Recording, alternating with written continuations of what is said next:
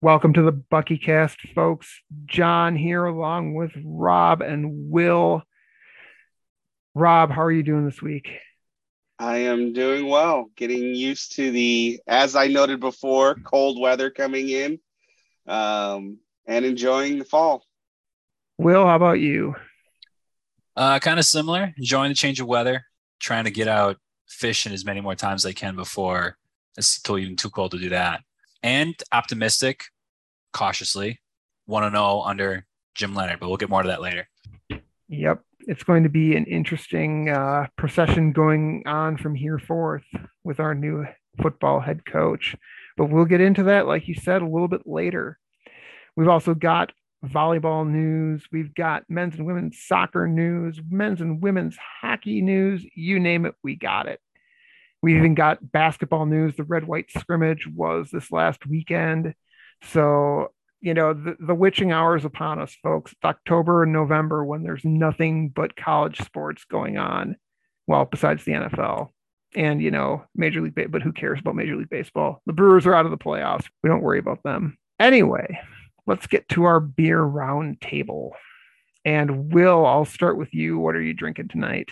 I realized as I opened this earlier, I think you might have drank this last week. So if you did, I just apologize for doubling up. But I got a fest beer from Gathering Place. Is that what you had last week? No, I didn't have that. All right. Rob, was that you? Probably not 2 weeks ago. I had a nice line in Kugel last week, but okay. Yeah. So anyway, it's a Munich style fest beer, not the Oktoberfest spirit. It's good. I love how they call it fest beer instead of Oktoberfest. Right? It's like it's not good enough to be Oktoberfest. It's just a fest. I like it. It's maltier than I thought, but it's good beer. As a fest beer should be. I mean, known for their maltiness. Well, that's cool. Rob, what do you have? Well, I grabbed this in honor of, as you said, the first win for Jim Leonard. It's a Goose Island Beer Company IPA called Neon Bear Hug. So we'll see. Gotta love a fun can and a fun name like Neon Bear Hug. How's it taste? 10,000 volts of flavor is what it tastes like. Let's see. Did it shock your palate? Oh, here he goes. Delicious. IPA. Okay. So it's hoppy is what you're It's hoppy. Yeah. Okay. But it's delicious. Right. Drinking out of his giant Stein/mug that he's got. That is impressive. You belong in a Munich beer hall with that thing. Wow. Jealousy. I am drinking out of Milwaukee Indeed Brewing Company. I was surprised. This was on the bargain table at Quick Trip. So I was like, I got to snatch this up because it's not every day this piles on there. Indeed's Pistachio Cream Ale. It's a very sweet beer, folks. Like cream ales are normally very sweet. You add pistachio in there. It's a dessert beer. A lot of serious hopheads don't take dessert beers very seriously. This is a good beer. It's very drinkable. It's a dangerous beer because it can be drunken very quickly and tastes very good. So that's our beer round table. You got a Quick Trip, so it goes well with a sausage and pepperoni burrito. Actually, I was thinking more along the lines of the 3-piece chicken tenders. But which are stupendous. This turned into an advert for Quick Trip, and I apologize. I apologize both to our listeners and to Quick Trip. We don't mean to step on your toes. Thank you for the discount beer table. I appreciate it. Let's get to the serious portion of our show, which may never come up, but let's get to the next portion of our show. The Wisconsin volleyball team ranked number 5 now in the country again. We're back in the top 5. That's what happens when you sweep Indiana and then beat down a top 10 team in Purdue 3-1. Wisconsin was borderline against the number 6 team in the country, which Purdue was. They're now number 11. But they were borderline dominant after they lost the first set, 25-19, 25-18, and then 30-28. But frankly, if that's the winning set and you have to scrap it out, that's what you do. And that showed a lot of character from this Badger volleyball team. Fellas, what did you think of this weekend's action? I'll start. I'll start with Rob, or no, I'm sorry. I'll start with Will because you spoke first. All right. Yeah, I was able to see some of those highlights against Purdue, and I think when you said like borderline dominant is a good way to put it. I always just get over because I play in a sand volleyball league in the fall, and I'm very below average as a volleyball player, and I'm just thinking to myself like, if my life depended on returning any of these shots, like I would die. But geez, I know Ashburn's playing well. I know I read that Orzal had 19 kills versus Purdue.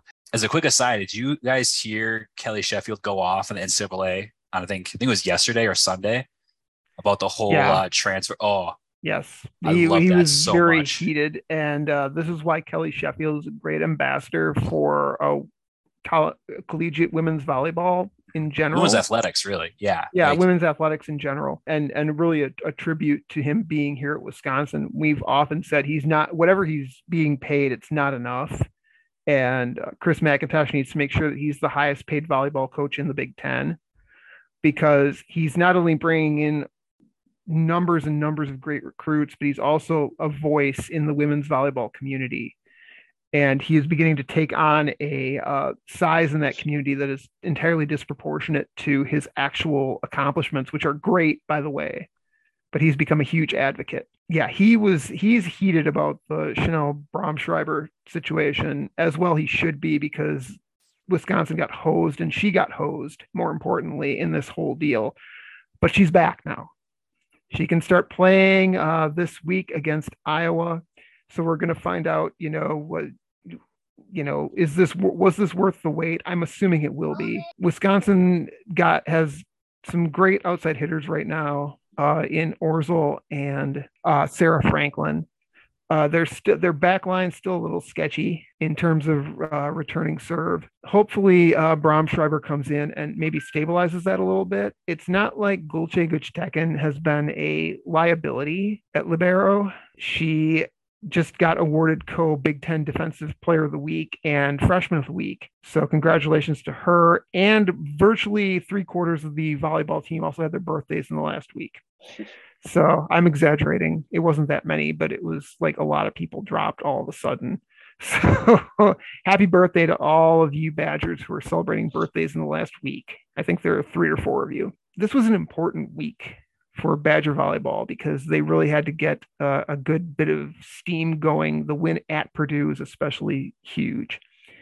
And now they've got upcoming matches against, they're at Iowa on Friday. Or no, they're home against Iowa. No, they're at Iowa. Sorry, people. I'm vacillating. I'm not looking at my notes. I'm going to look at my notes now. They're at Iowa.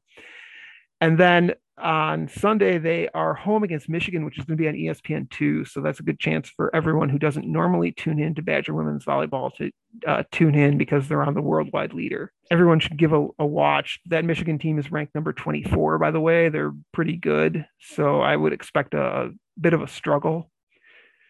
So Iowa is not good in women's volleyball. I would expect a sweep, but we'll see what happens with that.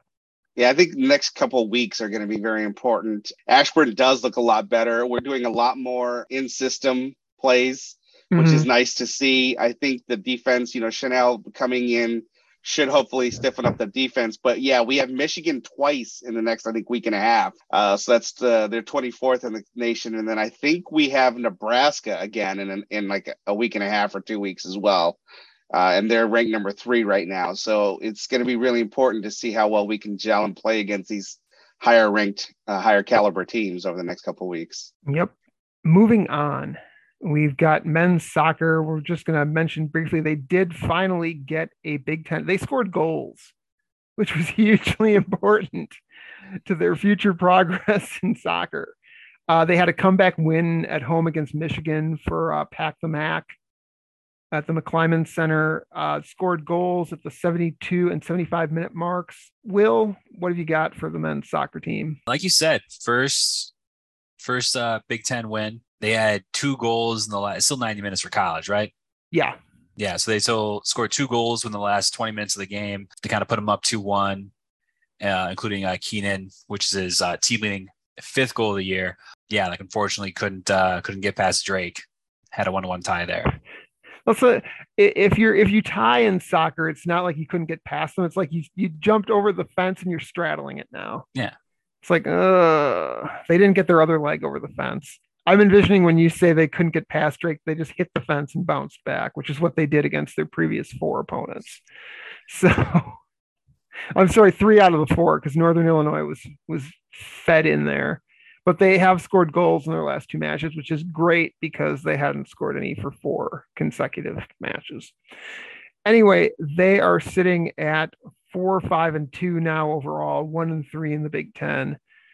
I don't expect miracles out of this soccer team. They're already, I think, 1 goal away from passing last year's, or from achieving last year's goal output for the season. It's going to be up to Coach Neil Jones as to whether they go any further than that. They are playing at Maryland on Friday, and then on Monday, I believe Monday, they are against Indiana.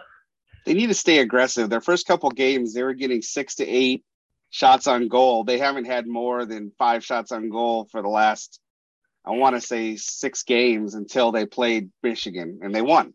They got 10 shots on goal against Michigan, and they won. So they just need to stay more aggressive, I think. Rob, we have to convince you to start calling them matches.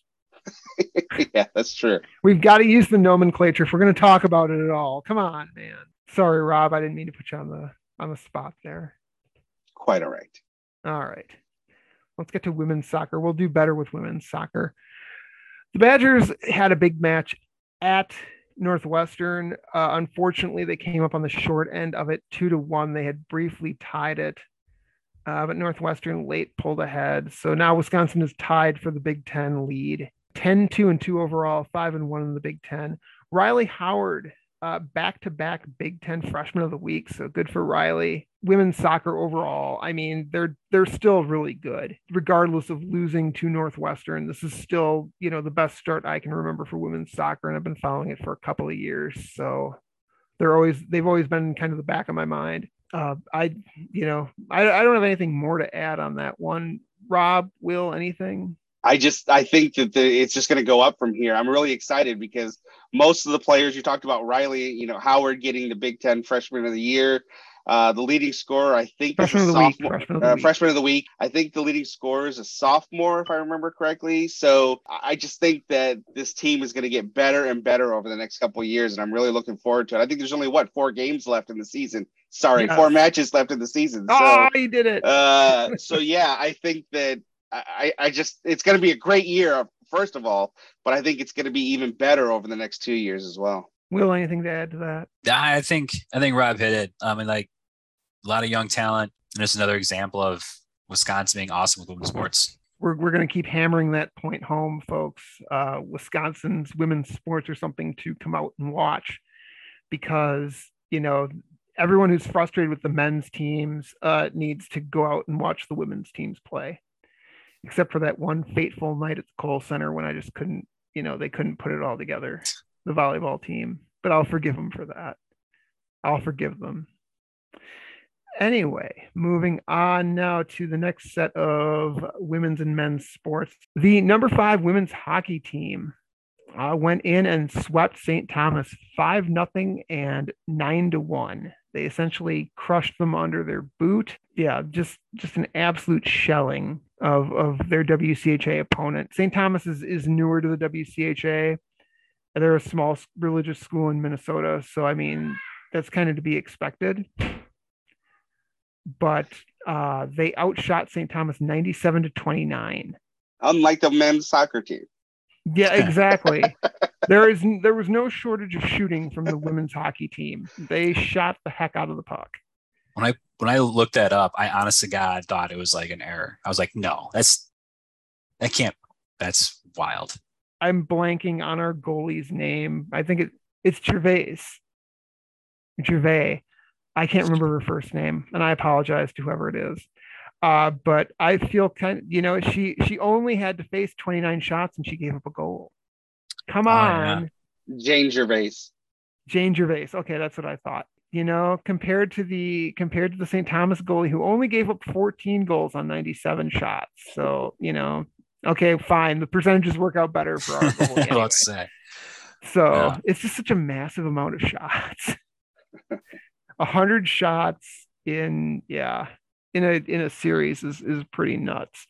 Mhm. Anyway, Wisconsin moves on. They will play much like the men's team. They will play St. Cloud State here at Laban this weekend. Wisconsin, I think, should probably pull that out as a sweep. St. Cloud State, not the heights of the WCHA yet. So we're still. I don't think we honestly play a team from outside the state of Minnesota until New Year's Eve. So we're going to Just get want a to lot of experience with our neighbor to the north. just wanted to point out, you thought 97 was impressive. They had 139 shots against Lindenwood with 2 games. I don't know if Lindenwood even counts anymore. The only They should game, the They only should just game we render them lost, down to exhibition. the only game we lost, we only had 28 shots on goal. Well, that's So the secret. Then there we've you just go. gotta pour 50 shots on goal every single game, and then we'll easily win. Meanwhile, I've got to turn to the men's hockey team. I don't want to, but I have to. Right now, they're sort of the black sheep. At least women's basketball is trying. I'm not sure what men's hockey is doing right now. They got swept by Ohio State. They started off conference play right off the bat in the Big Ten. They had a 3-0 lead on Saturday after getting knocked out of the arena on Friday night. Saturday night, they have a 3-0 lead going into the middle of the second period, and they coughed up 4 goals. And this is classic Tony Granato hockey, where they just can't score enough to outscore the other team because they don't play good defense and their goaltending stinks. I don't know what to take out of this. Other than Chris McIntosh, you need to pay some attention to your men's hockey team because it's rapidly going down the toilet to the point where it's going to take a huge effort to resurrect it. I don't care how many good recruits we have in the pipe. This is subpar, not up to the course. I wouldn't say this for any other sport, but it's men's hockey at Wisconsin, for Christ's sake. Let's fix this. And that will be my clarion call until such time as they do fix it, because men's hockey is supposed to be men's hockey is a revenue sport at Wisconsin, for God's sake. They used to fill the Kohl Center up, 15,000 people, and you're lucky to get half that to a third of that now. Anyway, we keep hammering on this. I honestly think the coaching staff doesn't know how to coach defense. I mean, I don't. We got 4 goals in the 2 games, but there were 7 against us. We have, we're scoring goals. We just cannot stop anybody on the ice. Well, the first game was we're outmatched. But when you get a lead of 3 goals, you should be able to keep that. Yeah. And this has been the story since Tony Granato took over. They cannot hold a lead. If it's a straight shootout, they have to outscore the other team, and they just can't because the defense is so bad. Anyway, we've been going on about them too long now. So let's switch to men's basketball. The red-white scrimmage took place this last Sunday. It was an interesting game. I'm going to kick it to Will because Will is our basketball expert, and he's got the most to say about this one. So Will, go ahead. Yeah. So normally, if I were to say there's any like major takeaways from this red-white scrimmage, like I would have, you should assume I'm lying or I'm on something. Like this is not supposed to be like some major event. However, it's kind of hard to ignore considering the amount of shooters and how well the team shot the ball. Specifically, Klesmith, the Nina native, went to Wofford for 2 years, transferred in. He led all scorers with 17. I think he had 3 threes, if I remember correctly. And Connor Esijan, I think I said that correctly, he had 15, and dude went 6 for 7. He also had 3 threes. Part of me is like, well, yeah, like it's a good shooter. He was either number 10 or number 9 in Indiana State basketball history and total points scored. So like, dude can shoot, right? Now, having said that, not a highly rated prospect. He wasn't. I was actually, full honesty, when his recruiting class looked like it was only going to be 1 player, maybe 2, and then it got down to 1. There was at least 1 or 2 other players where I was hoping we were going to get them instead. And it kind of get down to him. Now, obviously, I'm not great guard. I'm not doing the scouting. Like, it's not up to me. But guard might have found something here. And I know defense is the calling card, and defense is what gets you on the court.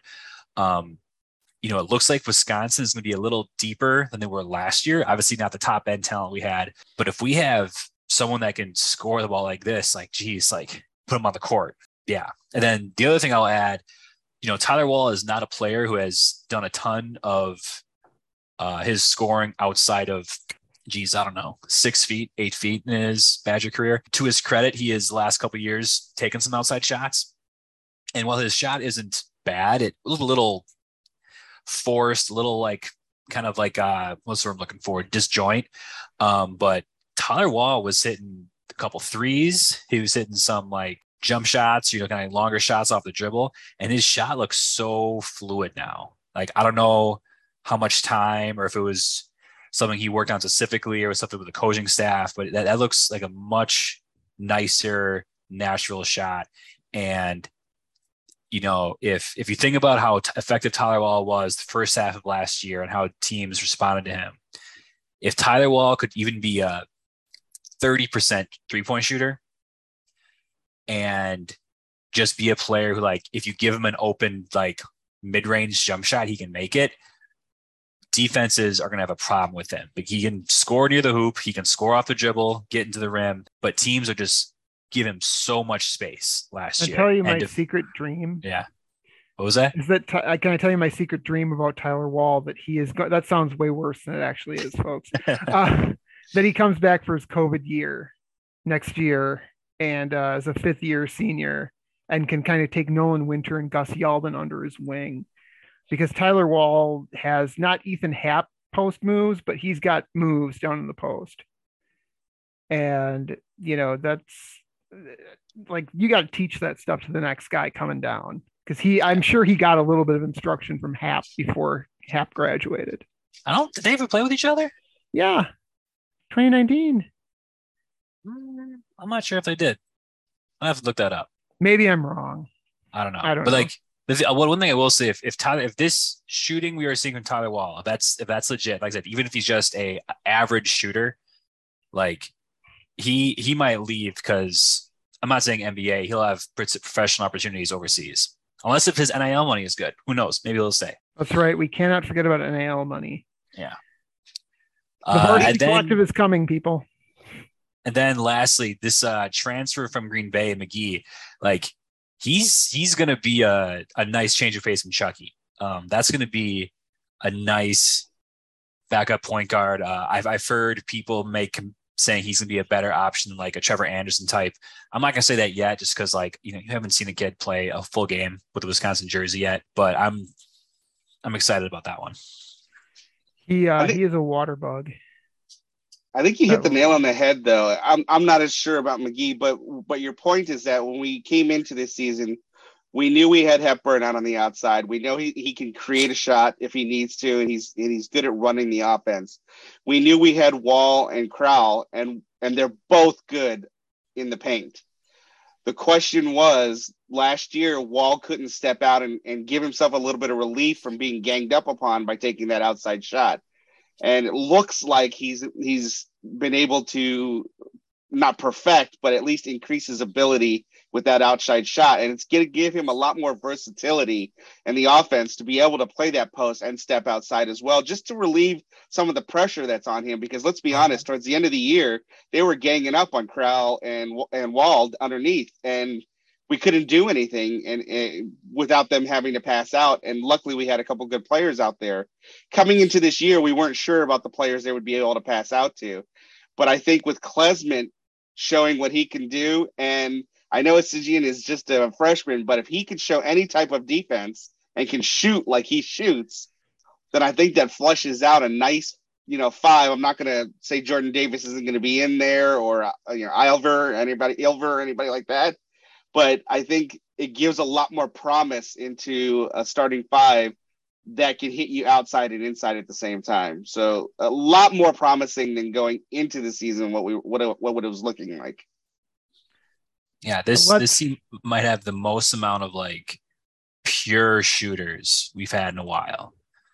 We'll see what happens when season starts, but it could be let's not get ahead of ourselves too much, because this is even more barren of a team in terms of like of known talent than I think we even had last year, and we had no clue that Johnny Davis was going to be as good as he was. Now Hepburn and Crowell, the word out is number one that Hepburn might be the top young point guard in the Big Ten, and maybe Oh yeah, one of the top 3 point guards period in the Big Ten.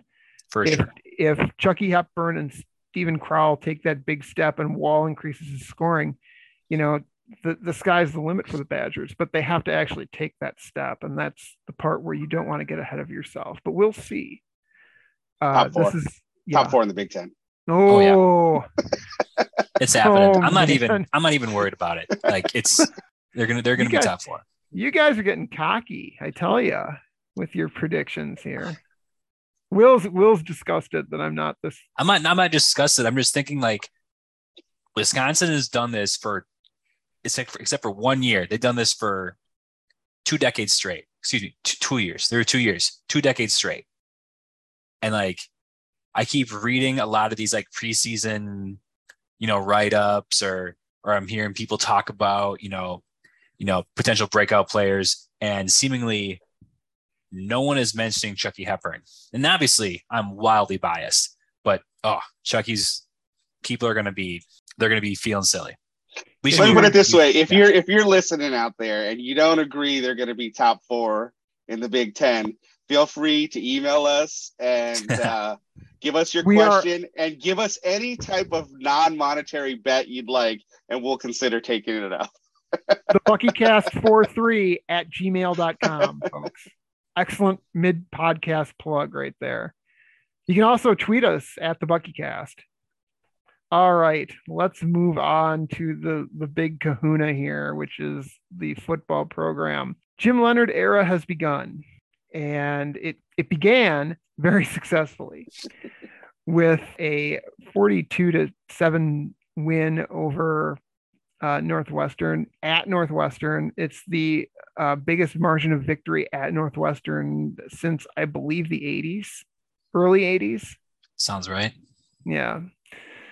Wisconsin has not enjoyed Ryan Field. No one really enjoys Ryan Field. If you've been there, folks, you know what I'm talking about. But I think they mowed the grass right before the games was played, so that kind of helped. It didn't look quite as shaggy as it normally does. Pat Fitzgerald must not have gotten through to the grounds crew. Anyway, this was not a typical Northwestern team. Their offense was almost non-existent until the second half. They missed a chip shot field goal at the end of the first half, which Wisconsin had an embarrassing miss on a field goal. Nate Van Zelst had completely hooked a 35 or 38 yard field. Well, regardless, a 30-some yard field goal. Yeah. It looked really embarrassing, but Northwestern did us one better by shanking a 21-yard field goal. That's less than an extra point, and dude totally pulled it to the left. It was astonishing to watch. I couldn't do that with a golf club. That was an extreme hook. No, wait, slice. Regardless, bad golf shot. There weren't a lot of things that you could take out of this game, I don't think, because Northwestern's just so bad. I know they beat Nebraska at the beginning of the year, but Nebraska's no great shakes, as evidenced by their epic 14-13 win over Rutgers. But Northwestern. Are you talking about the Big Ten West leading Nebraska Cornhuskers? Look, folks, if your Big Ten wins are against Indiana and Rutgers, and your loss was to Northwestern, you've thereby played the 3 worst teams in the Big Ten, barring maybe Michigan State. You can only play the games in your schedule, John. I know, but nonetheless, their schedule gets significantly tougher starting this weekend against Purdue. Also true. And that feels weird to say because Purdue's been bad for so long, and now I have to acknowledge them as a rival football team in the Big Ten West. But then again, Nebraska's been awful too. So anyway, I'm getting off course. Northwestern did not have much to take out of this game in terms of what they were doing. Their defense could not stop Wisconsin's passing game at all. And that was obvious from the very first drive, which ended in said shanked field goal. Wisconsin's passing offense was great in this game. I don't know of any other way to describe it. With the exception of a couple of overthrows by Graham Mertz, he connected on so many downfield shots, mid-range shots, short passes. On the opposite side, Wisconsin's defense really just Northwestern couldn't get anything going. Guys, from each of us, and I'll start with Will. What's your big takeaway from this Northwestern game? I think you said like Northwestern isn't a good team. We also that the firing of Paul Chryst gave this team a jolt of energy, a shock to the system, so to speak. One thing my buddy said to me, we were watching the game at a local establishment in Madison, and he's like, I'm not going to walk out of this bar thinking everything's solved, but I'm going to walk out happy. And I was like, yeah, that's pretty good. And one thing specifically, like I really liked the play calling. I think there were some questions last week in terms of who exactly will be handling that. It's been reported that Bobby Ingram had full reign to call the plays he wanted this week. But one thing I rewatched the first half worth of plays, and I thought for sure Wisconsin was passing more on first down. I've mentioned that in this podcast earlier this year. I wish they passed more on first down. And in the first half, out of their 19 first downs, they only threw on 6 of them. And when I got that stat, I was like, that cannot be true. Double checked it, and it was. However, on their first 12, they had 6 passes and 6 runs. So perfect 50-50 split. And of those 6 passes, they had 4 play action. All 4 of those were completed, and one of them was a touchdown. So I think our play calling, like to your point, John, passing game was great. And I think because we came out throwing at a higher rate than we usually do, including some play action, that allowed us to run the ball a little easier because that defense was backed up. Box wasn't quite as stacked with Northwestern defenders. And running from all angles too. I mean, they tried out Vinny Anthony for a couple of jet sweeps, which we have not seen this year. There was RPO action. Rob, what did you see? What was your takeaway from this? Okay, so we're going to give the caveat that Northwestern is a bad team. I understand that. However, about 52 years ago against New Mexico State, I mentioned that when you play a team that you're much more talented than, then you should win by a huge margin. And that's what we did. We did what we were supposed to do. So the thing that I find very promising is that our big concern with Chryst was his ability to spread the plays around, to have a varied offensive scheme to be able to run. And I think we saw that this year, this game. And that's the most promising thing, is that the coaches are changing what they did or what they do to enable the players to be the best that they can be. Now it's squarely on the players to perform the way that they need to be able to perform if the coaches are going to continue to give them the opportunity to do so. An example of that is, we didn't have a lot of penalties, but honestly, I was surprised we had as many yards at the end of the game when I looked at it, because our running game didn't seem that impressive. I think the highest, the longest run we had, I think was 20 yards, 30 yards, something like 23 that. or something like that. 23 yards. So I'm not scoffing at a 23-yard run play, but it had to have been longer than that. Braylon Allen was running free in their secondary for more than 20 yards. Well, that's what I'm saying. I didn't get that feeling. I felt that the running game was constrained most of the game. That's why I was so surprised to see our running stats at the end of the game. And I think that we have to make sure, especially, the offensive line, again, offensive line, they have to make sure that they are continuing to perform at their highest ability. Again, we're going to talk about this later, but we're going to go against a Michigan State team that's not going to be as much of a challenge. 2 weeks from now, when we play Purdue, I think it is, then we're really going to see how much different or how improved we are. But this week, we need to continue to do the things we should be doing if we're as good of a team as we think we are. So again, encouraged by what I saw in terms of the play calling. I think they executed it very well this week, but I'm still a little concerned about how the players are going to play when we get to a team where they're going to start committing those holding penalties again. and things like that. So let's keep the varied play calling this week, push that forward a little bit more, have another great game, another 6-7 touchdowns, whatever. But let's see what happens in 2 weeks. I'm holding reservation for that that game in 2 weeks. Rob, you're not asking for much there. Just 6 or 7 touchdowns. That's fine. Hey, if I can live with that. If Mertz is going to have 2 of the 4 or 5 touchdown games, he may as well go for 6 or 3 of the 5. We'll cover Michigan State shortly. Will and Rob kind of stole my big takeaway, which I also kind of stole myself at the beginning. Northwestern is they're not good. You can't take a whole lot out of what happened on Saturday, because I feel like even if Paul Chryst had been coaching and the offensive staff had been totally constrained, they still would have won that game 24-10. Northwestern's that bad, which pains me a little to say, honestly, because I respect Pat Fitzgerald so much. But we didn't learn as much. It was a hopped up New Mexico State we were playing. So better players, still not totally competent offensively. And we're going to go up against a hopped up version of Northwestern when we play Michigan State, except that Northwestern is actually better at pass defense than Michigan State has been this year. Guys scouting our opponent, Michigan State, for this week, Michigan State is not the same Michigan State team that was playing last year by a long shot. Will? Yeah, so one thing I saw on Twitter, I think it was like a week or so ago, there's a statistic called a Detmer score, or a Detmer rating. And for those who don't know, Ty Detmer was a Heisman winning trophy at a BYU in, I was supposed to look up the year. It was either the late 80s or early 90s. Also backed up Brett Favre for a couple of years in Green Bay.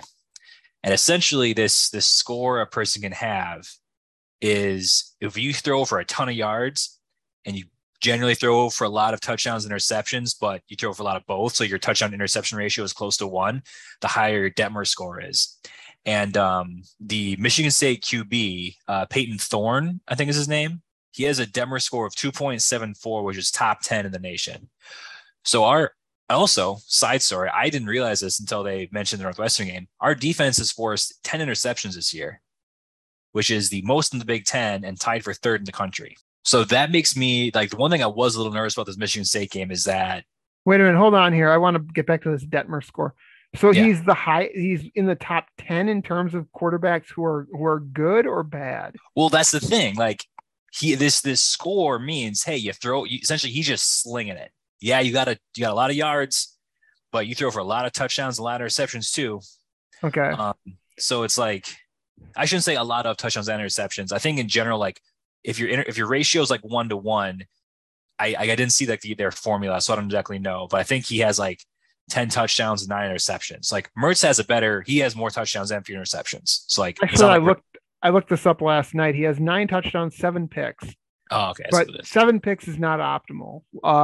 Graham Mertz has thrown fewer interceptions than that this year. And if you're throwing considering how Graham Mertz has played up to this point, excepting a few games against teams from Illinois, if you've thrown more interceptions than Graham Mertz, you're not doing very well.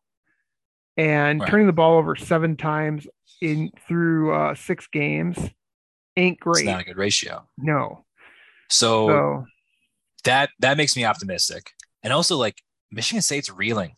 Neither team is where we want to be. But I would argue, like, we reached our low point after a loss to Illinois, and we beat Northwestern. That's one small step in the right direction. But I would argue we're slightly trajecting upward. They are trajecting hard in a not good direction. I also know there's a couple guys that are kind of like, we're not really sure if they're going to play, but they have a couple injuries besides that. And I wrote in our agenda here that in their 4 losses, they're averaging just over 50 yards a game. So like, and 50 yards a game rushing. Yeah. Okay.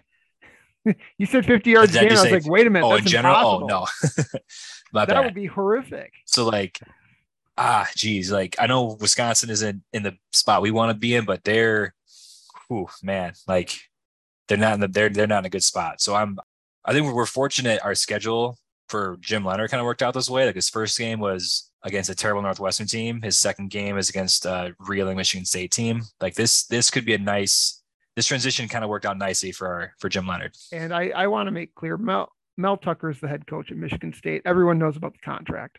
Everyone knows he's a Wisconsin alum and played on the Rose Bowl team for Barry Alvarez. A lot of their guys who they're playing now because, they just don't have the Mark D'Antonio years left them kind of stagnant recruiting wise. And the first couple of years under Mel Tucker weren't great. They're starting to see results now. And a lot of their young players are actually guys who are freshmen now, true freshmen, and they're 4-star recruits. They've also been missing defensive tackle Jacob Slade, who is one of their best interior pass rushers. They've been missing Chris Bogle, who is a Florida transfer, who is also a good edge rusher. They're missing Xavier Henderson, or were missing Xavier Henderson, who is their all-star strong safety, probably an NFL player. And yet, their defense has just been god-awful. They actually had to move Angelo Gross from free safety to nickelback because that position was just getting torched. And so he got moved in there. They have transfers all over their secondary. And much like Wisconsin's transfers, it hasn't been a panacea in terms of pass coverage. Yeah, I made a joke earlier about passing for 5-6 touchdowns, but I went back and I watched the highlights of the Maryland game, the Minnesota game, and the Washington game for Michigan State. And every single game, there's at least 2 receivers running open or standing wide open. Their secondary is really hurting right now, and they're really having trouble. I honestly think that we're going to have a very good chance to pass for a lot of yards against this Michigan State secondary. So it'll be interesting to see if they're able to shore that up this week. But I skipped the Ohio State game because let's be honest, Ohio State's Ohio State. But looking at the last 3 games before Ohio State, they really looked like they were having trouble defending against the pass. Yeah, they're defensively, they're not that great against the run, but everyone just wants to pass on them because they're awful. There's no other way of putting it. So, and now I say this, and now watch their defense. When they get Xavier Henderson, Jacob Slade back, be decent. But regardless, they're not good right now. Like Will alluded to earlier, their passing game has not been as efficient. I know Jaden Reed, who was their All-American wide receiver, All Big Ten wide receiver last year, has a fraction of the yards and receptions he did at this point in last year's season. So they are actually being led by a different wide receiver in receptions. They have good receivers. They're big, they're fast. The question is, can Peyton Thorne find them? Their offensive line has not been good. They brought in 2 transfer running backs, including our old friend Jalen Berger, former 4-star All-American Bowl participant Jalen Berger, who leads them in rushing right now with about 300 and a handful of yards. They brought Elijah Collins, who's a blast from the past, a 5th-year senior, back off their bench to start for them last week against Ohio State, and he actually did decently. But their offensive line has not been good. That's been a problem, a thorn in Michigan State's side for years, and it's still not been solved as far as I can tell. So Michigan State is a good term for them is reeling. They're just going from low point to low point, getting absolutely crushed by Minnesota at home. Was probably you would think that would be the low point of your season until you get just absolutely blowtorched by both Ohio State and Washington in the game before, and then beaten by Maryland on top of that. So they're not where they want to be. Guys, let's skip right to the point. Why does Wisconsin win this game? Rob, I'll start with you. Yeah, I think they're going to win this game because they're going to be able to take advantage of these areas where they're injured and banged up. I think we're going to pass for a lot of yards against these guys. I think that their offense, what's keeping them anywhere alive for the offense is their quarterback's ability to extend the play long enough for their receivers to get open. So if we can get our pass rush back in place, I think it's going to be feasting all day on the defensive side. And I think our passing game is really going to, if the coaches keep up this this aggressive passing concept in our schemes that I think we're really going to torch them on the pass on the in the air game. Will, why don't you go ahead? Yeah, I think, like I mentioned earlier, like both these teams not in the place we wanted to be, but to me, at least from an outsider looking in, it seems like Michigan State is trending in the wrong direction while Wisconsin might have started to turn a corner. I don't want to get too ahead of myself here. So I think the reasons we listed, like this team does not match up statistically against us very well. So that for that reason, kind of for where we're both at, for the fact that our play calling in our last game was wildly different from the first five. So Michigan State has less film to go off of. I think we win this game almost from a preparation standpoint. Like our teams are in just wildly different places. And from everything I've heard with like interviews with Jim Leonard, he seems to be really preaching the whole preparedness, efficiency, communication aspect. I don't see us going into Michigan State and laying an egg, and based on where their team's at, it's just going to sound really insulting, but I think that's going to be enough right there. So Michigan State is in a bad place right now. Arguably, Northwestern has more momentum than they did to go into this game because Northwestern had at least won a Big Ten game. Michigan State does not have that. They've beaten a couple of MAC teams, which, is essentially what Wisconsin's resume is right now. So I don't know what to take away from all this. The Badgers, they win this game because simply they're in a better place right now. I would have to agree with Will. I think they have enough positive momentum to go in, and I know this is Michigan State's homecoming, but this is a chance to really put your foot on the throat of another Big Ten opponent, a competitor, no less, in that mid-tier Big Ten range, and put your foot on their throat and squeeze. Wisconsin hasn't won 3 straight. Someone said it was since 93 through 95, and I don't buy that because I distinctly remember losing to Michigan State in 94.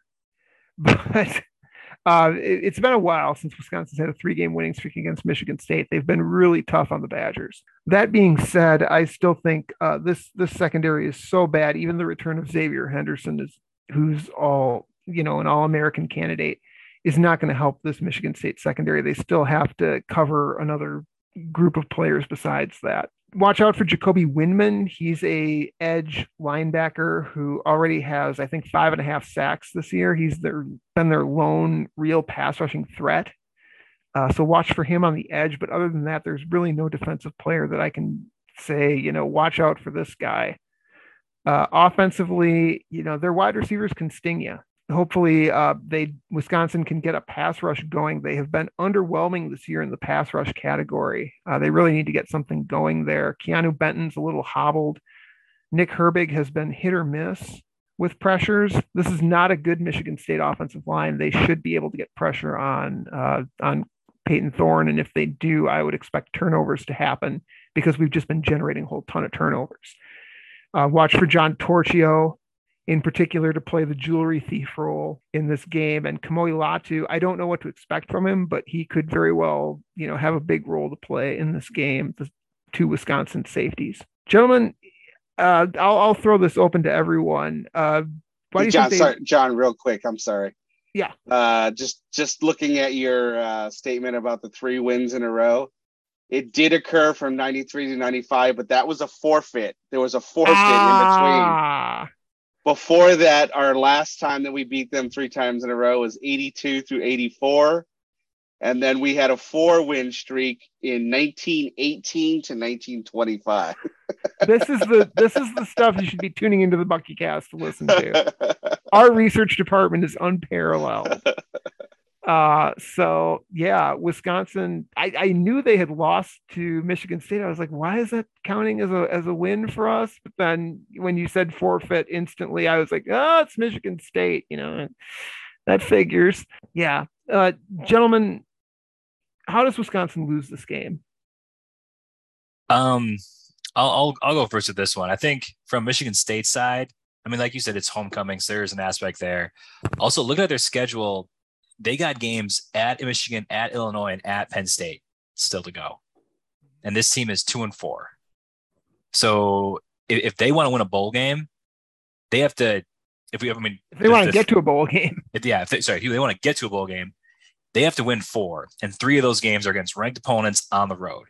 So they might look at their schedule and it might be like a put up or shut up moment. Like, we got to get a W and it's got to start this week. So I think if that is like an internal realization for, enough of their players and staff, that could serve some sort of factor. And, I think like I say this as someone like I'm really close becoming like a Graham Mertz believer and really kind of going all in on that train. But he's still prone to making some bad decisions. It's far better than last year. But, if we give Michigan State a couple extra possessions with turnovers, who knows then, Yeah, ball security is going to be key in this game, more so than any other game. Michigan State commits penalties. This is not an incredibly disciplined team, so Wisconsin really, really needs to minimize their penalties, special teams mistakes, and turnovers. They're going to have to hit a couple field goals eventually, right? You hope. Rob, quickly, what do you think the chances are Wisconsin is going to lose, and how would they lose? Yeah, I think you guys hit the nail on the head again. There's only 2 ways we're going to lose. One is if we shoot ourselves in the foot, and that's by being overconfident, which I don't know how we can be after the things that have happened over the last couple of weeks. But if we're overconfident, we commit penalties, we commit turnovers, we're just not thinking, we're gonna lose the game that way. And the second one is there are a lot of connections between Michigan State and Wisconsin.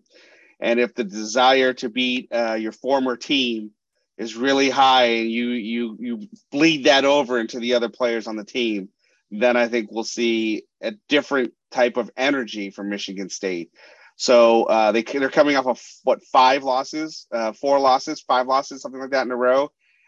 So if that energy finally takes root, then we might see some issues. All right, what's the spread on this now? I had it at 7.5. It might have gone up since this morning, though. So it's changed a lot since it opened. Didn't we start as 2-point underdogs? We were 2-point underdogs when it first opened, then it just completely shifted. Sprinted the opposite direction. An example of money determining the Vegas line. Everyone instantly started betting that, and the point total swung by 6.5 points. And since Sunday, it has only gotten wider.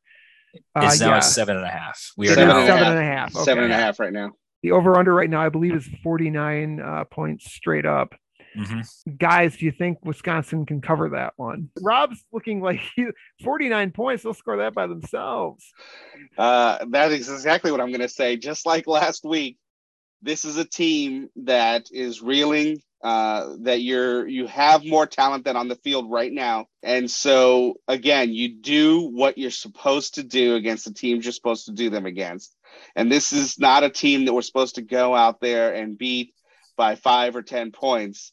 This is a team we should beat by a lot of points. So, yeah, I'm going to go ahead and throw it out there again and say 39-10. It's a weird number, but I like it. Okay, yeah, I don't know how they get to 39. Okay, fine. 38-10. No. You said 39-10. You said 39-10. No. You know what? I hope to God that they get a safety and you are screwed here. 6 field goals and 3 touchdowns. That's what we're looking at right now, folks. Yeah. Which would be a really weird game. Just wait till it comes around. You'll see. All right. Will, I'm agreeing with Rob on this one. I think they cover both of those. Do you have any disagreements? No, I think we do. I found myself listening to a lot of Jim Leonard interviews this week, and the dude kept mentioning, like I said, communication. Him and Bobby Ingram both mentioned, like, we'll continue to tweak things. It might look a little different week to week, and so that sounded like music to my ears.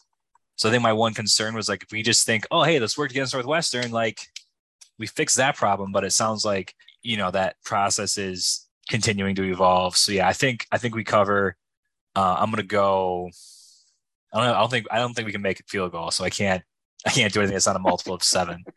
Let's go 28-10. Okay, well, 28-10. Come on. But you're not covering the points. Come on. Okay. So I meant cover the spread. The spread. I think they'll cover the spread, but not hitting the over-under on the total points. Yeah. Okay. I think this game will reach 49 total points. I don't know how it's going to happen. I think they cover, but like Will was saying, it could wind up being like an 8 or 9 point win. But then again, I thought that against Washington State as well, and lo and behold, look what happened. So hopefully they've kicked that little habit of losing to teams they should beat. I realize this game is on the road. It's Michigan State's homecoming. That's what makes it a little wonky for me. But then again, it was Wisconsin's homecoming against Illinois, and they laid a big fat egg. So I'm gonna discount the homecoming factor. I think it was also Northwestern's homecoming when Wisconsin came a calling and stole all their silverware and impregnated their wife. We do have one bit of housekeeping. Will just gave us the first half score. Geez, if it's 28-10 at halftime, I'm going to be feeling good wherever I'm watching the game. He's going to be happy. I'm texting you. Happy. I'm texting you when they score 28 points in the first quarter. All right. Oh, Rob's getting cocky. We gotta hurry this podcast along. The booze is taking its effect on Rob. He's 9 feet tall and bulletproof right now, people. Anyway, one bit of housekeeping for the football team. Because the NCAA passed legislation, they slammed the door shut on the transfer portal except for regulated periods. However, there is a loophole to that. If a coach is fired, players have 30 days from that point to enter the transfer portal. And Wisconsin has, obviously fired their coach. So players are going to enter the portal. And the first one to take the dip was quarterback / mammoth human being Deacon Hill at 6'4", 260 pounds. He has taken his rocket arm and scattershot accuracy into the transfer portal. He will no longer be getting a infusion of cheese curds every day. You said 30 days from when he was fired? 30 days from when he was fired. Mm-hmm. All right. So it looks like November 1st, or maybe the 2nd, depends if they count the first day or not. So 1st or 2nd will be the last day, it looks like. Regardless, Deacon Hill's in the transfer portal. Yeah. Good luck to you, Deacon. Despite all the semi-disparaging things I just said, we wish you good luck. Honestly, that's the only housekeeping news I have. We could talk about offers, but I really feel like they're offering mostly 2024 and 2025 kids. We'll get to that. Get to that part, once the off season kicks in January, because right now it's just a blizzard of news, and Wisconsin's recruiting is still very much up in the air. And I hate to talk about prospects that we either A, have no chance of getting, or B, might not be in consideration when a new coaching staff, if there is a new coaching staff, comes into play. On that note, gentlemen, we're going to conclude with our forward segment. Rob, what do you have to look forward to this weekend? 5 touchdown passes by outstanding QB, Mr. Mertz. I only call him Mr. Mertz now. MM. What? Why MM? Oh, Mr. Okay, I get it. Mr. Mertz. No one's going to get that but you. Okay, how about triple M? Mr. Mother effing Mertz. Oh, my God. Rob, don't derail our podcast. Will, five touchdown passes. Will, what sane thing do you have to look forward to? I guess I am looking forward, and maybe not, I'm not going to guarantee 5 touchdown passes. Looking forward to the Badgers passing game, see if it can go 2 games in a row. Besides that, I'm also looking forward to the start of basketball season, with the red-white scrimmage and that first episode of the Badgers in France thing dropping on Big Ten Network last week. Like, I want to see this team play live so bad. So we're going to have to, Wisconsin, but when I say we, is going to have to one up that every single year by going to a crazier and crazier place to play basketball in the off season. Like, pretty soon they're going to be the Badgers in China. You can only go every 4 or 5 years. They have to spread it out. Oh man, that's a silly rule. I feel like they should be able to play overseas anytime they want to. Does Canada count? Can they go to Canada? They went to Canada a couple years ago, yeah. All right. Well, I am looking forward to, let's see. There's so much to look forward to. Women's soccer, we're going to see if they can pull out a Big Ten title, or at least a top 3 finish. That would be great. Mm-hmm. Women's volleyball and women's hockey are both set up to have meaningful weekends as well. But again, the straw that stirs the drink at Wisconsin is football. I'm hoping that Wisconsin can absolutely plant a mud hole in Michigan State. And I want to see Graham Mertz throw for over 300 yards. He hasn't yet done it in his career. So can he pass that magic 300-yard mark? I think the last time a quarterback did that was it Jack Cohn against USF or Central Michigan, I think. Back in 2019, I think it was. I think so.